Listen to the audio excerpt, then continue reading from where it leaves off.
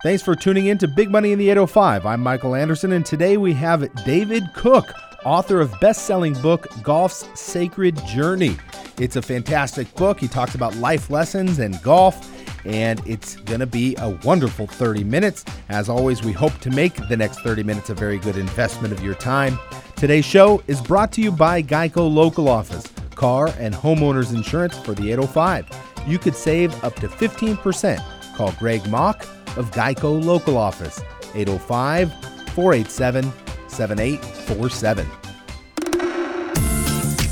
It's time for Big Money in the 805 with your host, Michael Anderson, bringing you a feature interview, a local nonprofit spotlight, and some financial wisdom. Get local and relevant information for the 805. For show notes and more information, go to maranatha.com. And now, here's your host, Michael Anderson. We have David Cook, author, speaker, and mental trainer. He has worked with NBA world champions, national collegiate champions, PGA Tour champions, Olympians, and many Fortune 500 companies. He's the author of best-selling book, Golf's Sacred Journey. He and his wife, Karen, have been married for over 35 years. They have 2 daughters. They live in the hill country of Texas. David, thank you for joining us on the program today. Yeah, it's a long way from where you guys are, but I'm glad to be on. Thank you. Well, we're talking about your book, Golf's Sacred Journey. This was a fantastic book. There's also a movie that has Robert Duvall in it. Haven't seen the movie yet. I did enjoy the book. Now there's a second book that's just been re-released, Golf's Sacred Journey, the sequel. I look forward to reading that soon. Get more information about the books online. You can also check out the website, linksofutopia.com. But before we get into the book, I want to ask you about your work in sports psychology. So maybe you can share with us some of the work you've done with athletes. Many sports are more than a physical game now, but are in large part a mental game. So share with us how you help top athletes with the mental side of their game. You know, when I was a kid, I played all the sports and just realized that the best players didn't always win on game day. And game day just became sort of a topic of study for me. I just wanted to know, what does a person have to do to elevate their game on game day? You know, when all the interference, when the score's posted, when people are watching, when it means something, you know. And so sort of, I guess, all my writings, books, and teachings kind of come down to this point. How do you play your best when it means the most? So I really focus on game day and try to teach people how to think in such a way that they win the inner game. You got to win the inner game before you can win the outer game. And you can have all the skills in the world. You can have a great resume, but in business and sport on game day, when you have to perform in the face of adversity and interference, when people are watching, when there's things on the line, when there's high expectations, I tell you, you got to win the mental game first so that everything else comes together. Otherwise, it's just, you know, you can tear the resume up, throw it in the trash can. Now, we've had some athletes on the program, and sports are such a microcosm for life. What you learn in sports, playing, you kind of end up seeing as an adult and throughout life playing out and relate that to sports. And I think that's part of why we love sports so much. Many times the emotions of sports play a big role in performance, and I think that's what you're talking about. I want to ask you a question about how we should teach young athletes about being mentally strong.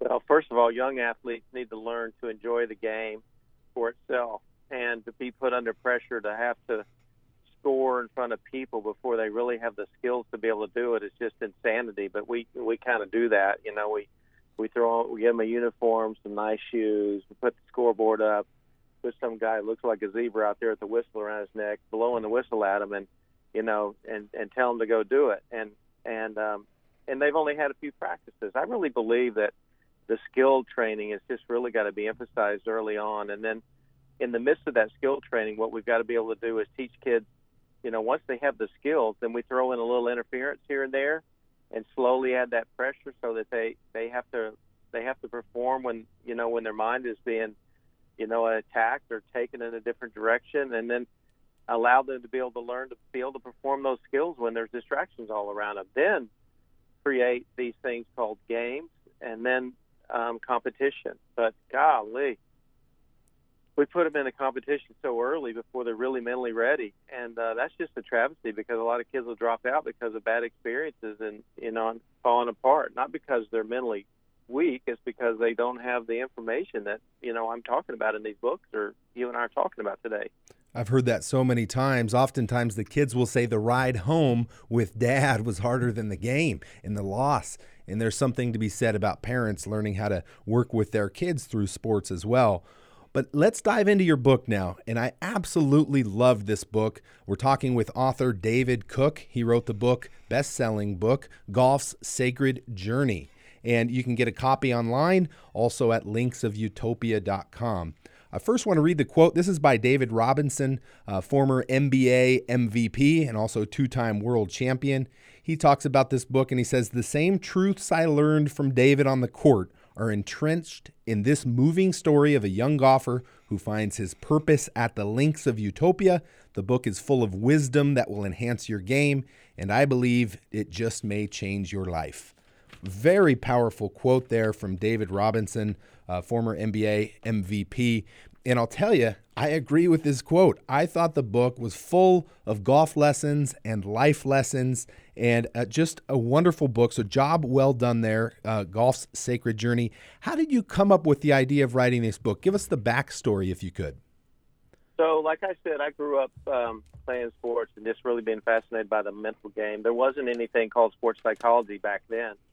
But as I graduated from college, this field just began to emerge. It was a secondary educate, like a graduate school field. So I went and studied under a guy named Bob Rotella, who ended up being the foremost sports psychologist probably in the world, especially in golf. And went and taught at the University of Kansas. After my PhD, I taught for 12 years and just worked with 20 teams there at KU, including their national championship basketball and stuff. And just really found some information that I think would change people's lives. And that's the thing I just mentioned before. People aren't necessarily mentally weak. They just don't have the information. So I want to get the information in people's hands so that they can perform well in life and in the games of life. And, so that's the reflection of how this book came together. I needed a story. I like word pictures better than, 1, 2s, and 3s of how to do it. So we had a ranch down in a little town of Utopia. It has about 300 people and no driving range, just a town with no stoplights, no stop signs, and in the middle of nowhere. And this old cowboy down there built a driving range next to the cemetery. And one day I went out there and just, wow, this is the place. This is the place that a story like this could be told, and I can bring all the things that I teach athletes and coaches, and I could put them into a story form and create it out of this place called Utopia, because I could look around and see. So it wasn't like I was making fiction up. This place exists, and thousands of people have made a trek down there just to see this place. We have a place there called the Buried Lies Cemetery, where people come and they take these labels that have been stuck around their neck for their entire life, and they rip them off, write them down on a piece of paper and grab the shovel there and bury these things to leave them behind forever and ever. And I know we've had more than 1,000 people that have come there and done that. And I've had 15,000 online that have sent their lives that they want me to bury there in person. So we do that as well. Well, you get into that in the book, and I think that's part of it in the book where you talk about kind of we all carry these lies or these things we've told ourselves that maybe are not true, but we carry them with us and they burden us and they bring us down and they pull from our conviction. They maybe don't allow us to compete to our full potential. And so burying those and going with the truths that are real truths that you have conviction about are what we want to take forward with us into competition. You really do portray that in a very creative and fun way in the book. I do want to ask you, I have a few excerpts from the book.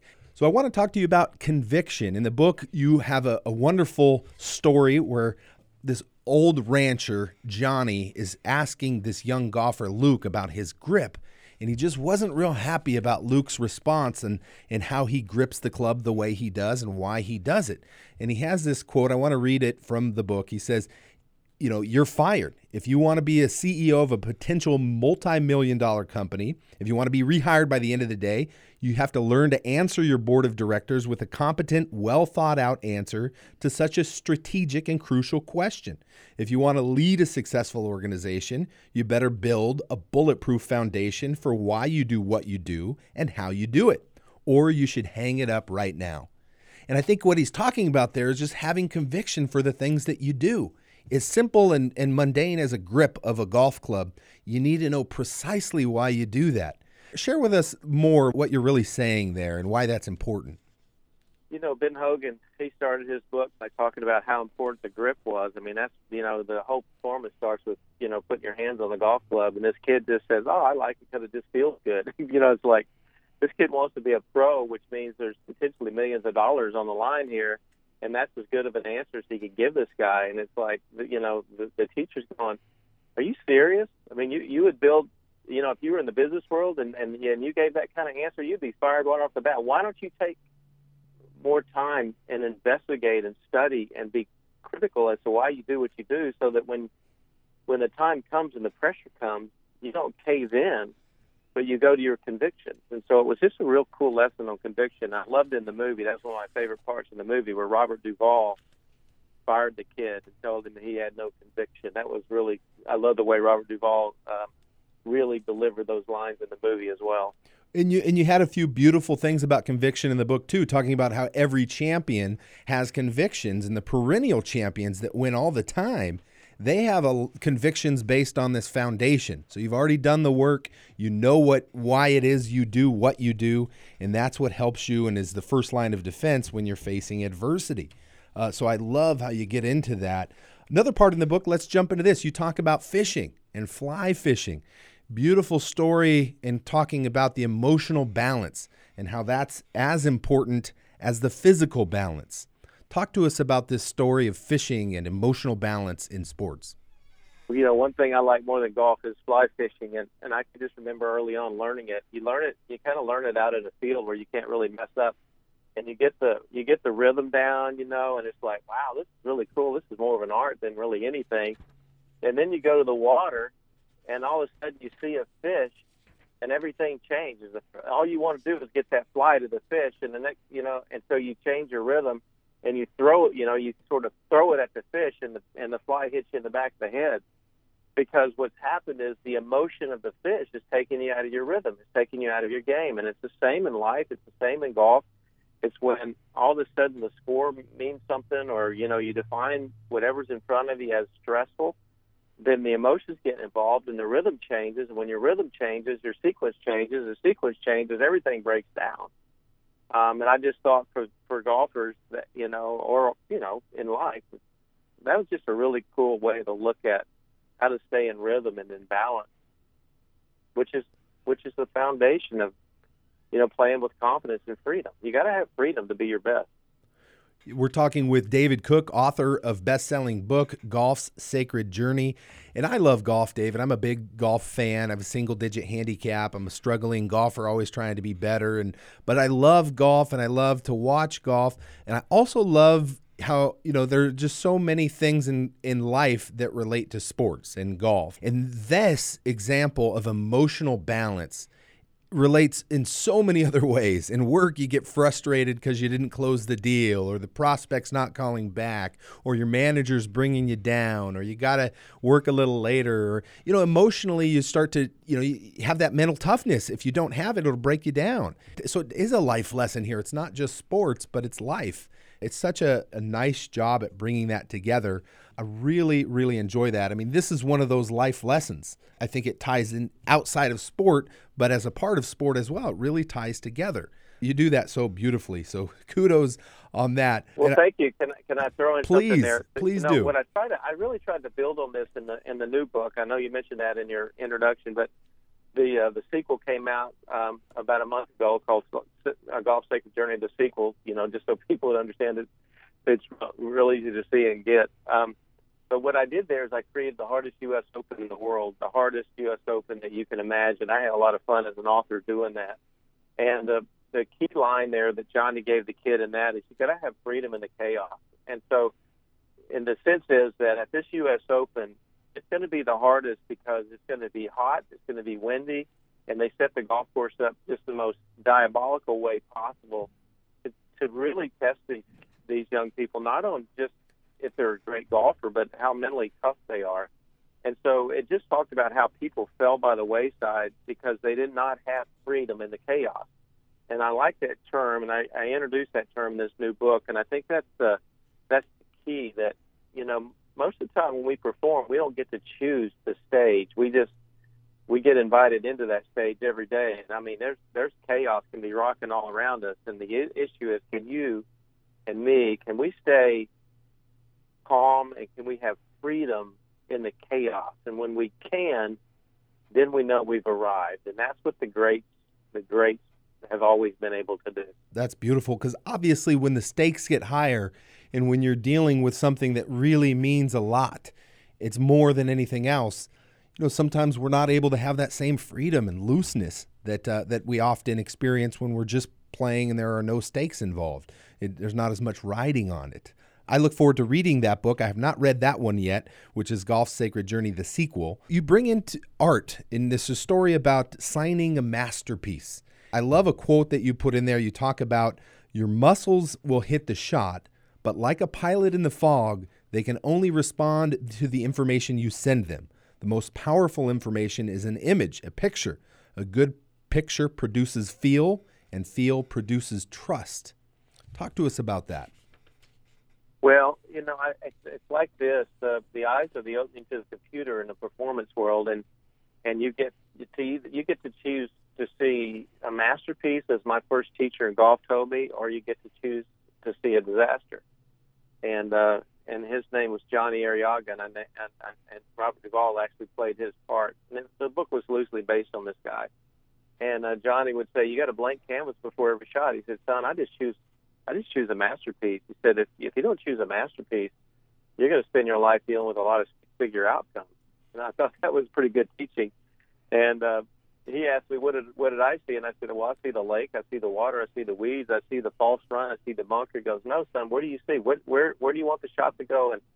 And what do you want to have happen to it? He said, when you see that, then it speaks to your body then can feel. And if you see a masterpiece, it feels differently than if you see a disaster, because you will feel tight and doubt. You'll feel fear if you see a disaster. He said, so life is about a choice. You get to make a choice before you hit the shot, before you perform. And I think that's why people, have stage fright, performing in front of people, because they see themselves being disastrous in front of people, and what that will mean, instead of going after and choosing to love the audience and that they've got something of value to give. It's just a different picture. I love that. And it really is important in sports. But if you think about it, it's also so important in life. You have some people that start the day thinking about all the bad things that are going to happen and hit them, as opposed to trying to, assume the best or assume what it could be in a positive way and go out and paint that picture. So it really transcends sport and golf into life, and it's just so beautifully done. Moving on in the book, you talk about tradition versus truth, and also excellence over acceptance. Two powerful thoughts to think about. You're talking about putting and how you see most common the putting standing aside the ball, but in bowling or in darts or shooting free throws in basketball, people look at the target and then it's a finesse or a feel shot. But in putting, also a finesse and feel shot, we're looking at the ball. Talk to us about putting and this idea of tradition over truth. Well, if you were going to, I say, hey, throw me your keys, just pull them out of your pocket, throw me your keys. You would pull them out, you'd look at me, and you'd toss them to me underhanded. And so I needed a symbol in the book to talk about this topic of tradition versus truth. And so I was using putting as an example. Sometimes what happens, even culturally or personally, is that we get caught up in the way it's been done for so long rather than why. Why has it been done that way? Is there a better way? And so putting, you get side on. You kind of look at the hole with one eye's kind of closer to the hole than the other, and you have mono vision. And then you look down at the ball and you take the club back and you're trying to hit the ball to a picture. And there's no really reason to stand that way and to do that, except that that's the way the rest of golf is done. So I felt like, well, if someone's going to just toss your keys looking at you, with your hand going straight back and straight through, maybe there's some truth that that's an easier and a better way to putt. I call it face-on putting, where you have binocular vision, where your arm works in a joint movement that goes straight back and straight through, not circular. And so I created a method called face on putting and put in the book, and I challenged the kid in the book, or the teacher did, this makes more sense from the physics and a visual and a vision standpoint. Why wouldn't someone use it, in golf? And it was basically because no one's ever done it that way, and someone would say you were a fool if you tried something new. And in the new book, he has to actually hit a golf shot in a new way. And so I used it, in terms of Pete Gogolak was the first guy to kick the ball side on, and once he did it, everybody's done it since then. Fosbury was the first guy to go over the high jump backwards, and after he did it, every world record since has been going over it backwards, but everybody thought it was stupid when he first did it. Somebody, did a jump shot, the forward pass for the first time, and it changed both those sports. Chris Evert was the first one in major competition to use two-handed backhand. That changed that sport forever.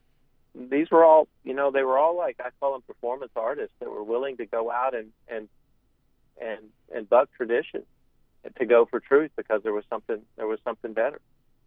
That's fascinating, and that's going to be fun to watch, to see how putting may change over time, and this idea of tradition over truth.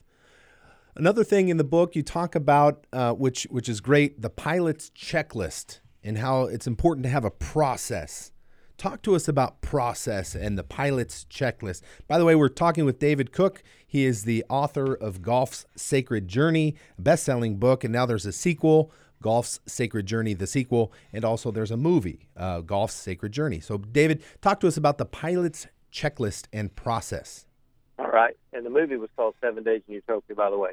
The pilot's checklist came when I grew up. I was I wanted to fly, and when I was young, I was 18. I learned to fly, and you can't, by law, fly a plane until you go around and do a checklist and make sure everything in the plane on the outside is ready, and then you get in and you go through an internal checklist, and then the plane's airworthy, and then you take off. You never do it.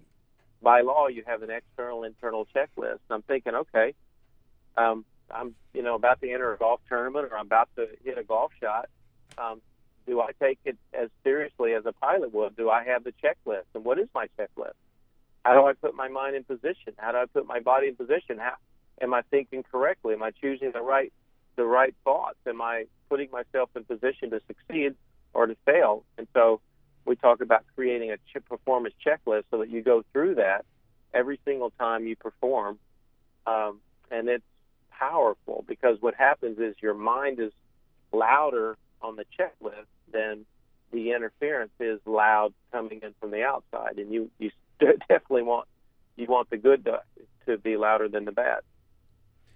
David, is there anything else you'd like to add before we close the interview today? Well, not really. I think what I did in there, people told me this was going to be sort of political suicide on my career, but I felt like people are physical, mental, emotional, and spiritual. So I threw a few curves in there about the kid's faith journey as well, and I think more people have responded to that almost than anything, because they appreciated that someone had the guts to do that. So hopefully the people listening and the readers will really enjoy that aspect as well.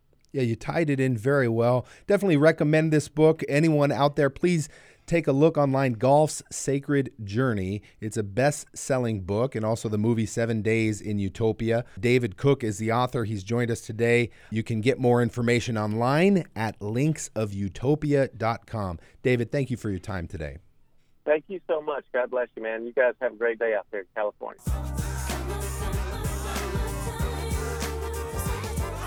Hi, everyone. We're doing a summertime feature today, talking about events going on over the summer.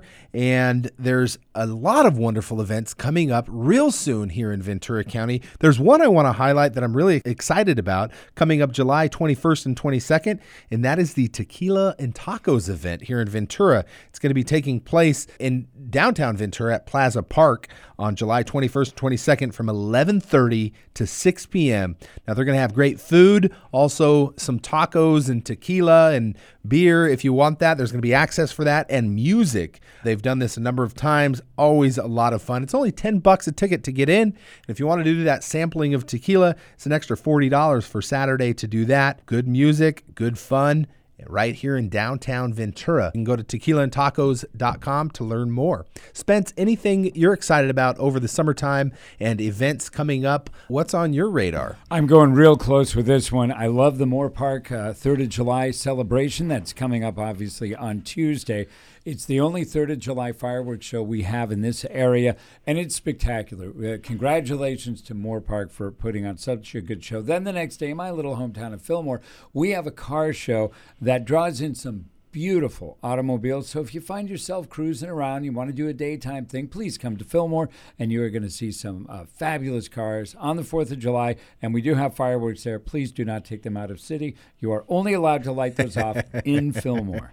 That's right. And summertime always is special. So if you're not traveling, you can find some exciting stuff to do right here locally. The Surf Rodeo coming up July 14th and 15th. Also, that street fair for the 4th of July, push and pull parade, the fireworks. That's coming up, obviously, July 4th. They have the Fiesta and Street Fair in Camarillo on the 19th and 20th of July.